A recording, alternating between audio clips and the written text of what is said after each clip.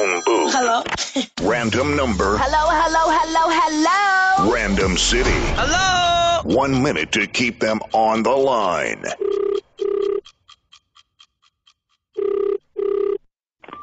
Hello? Hi, good day, sir. Yes. This is Greg calling from We Give a Ish about your grass. How's it going?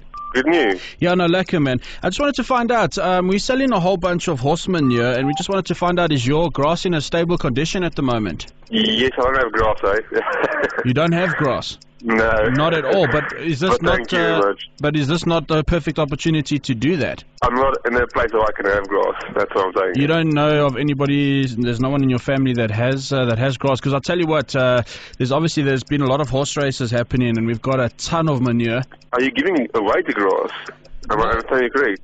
We just want to make sure that we can get rid of it, because we don't want to have it for too long. I don't have anybody in mind now, eh? Okay. Oh man, I've kind of got a bit of a long face now. I was hoping you could help us out. Sorry, man.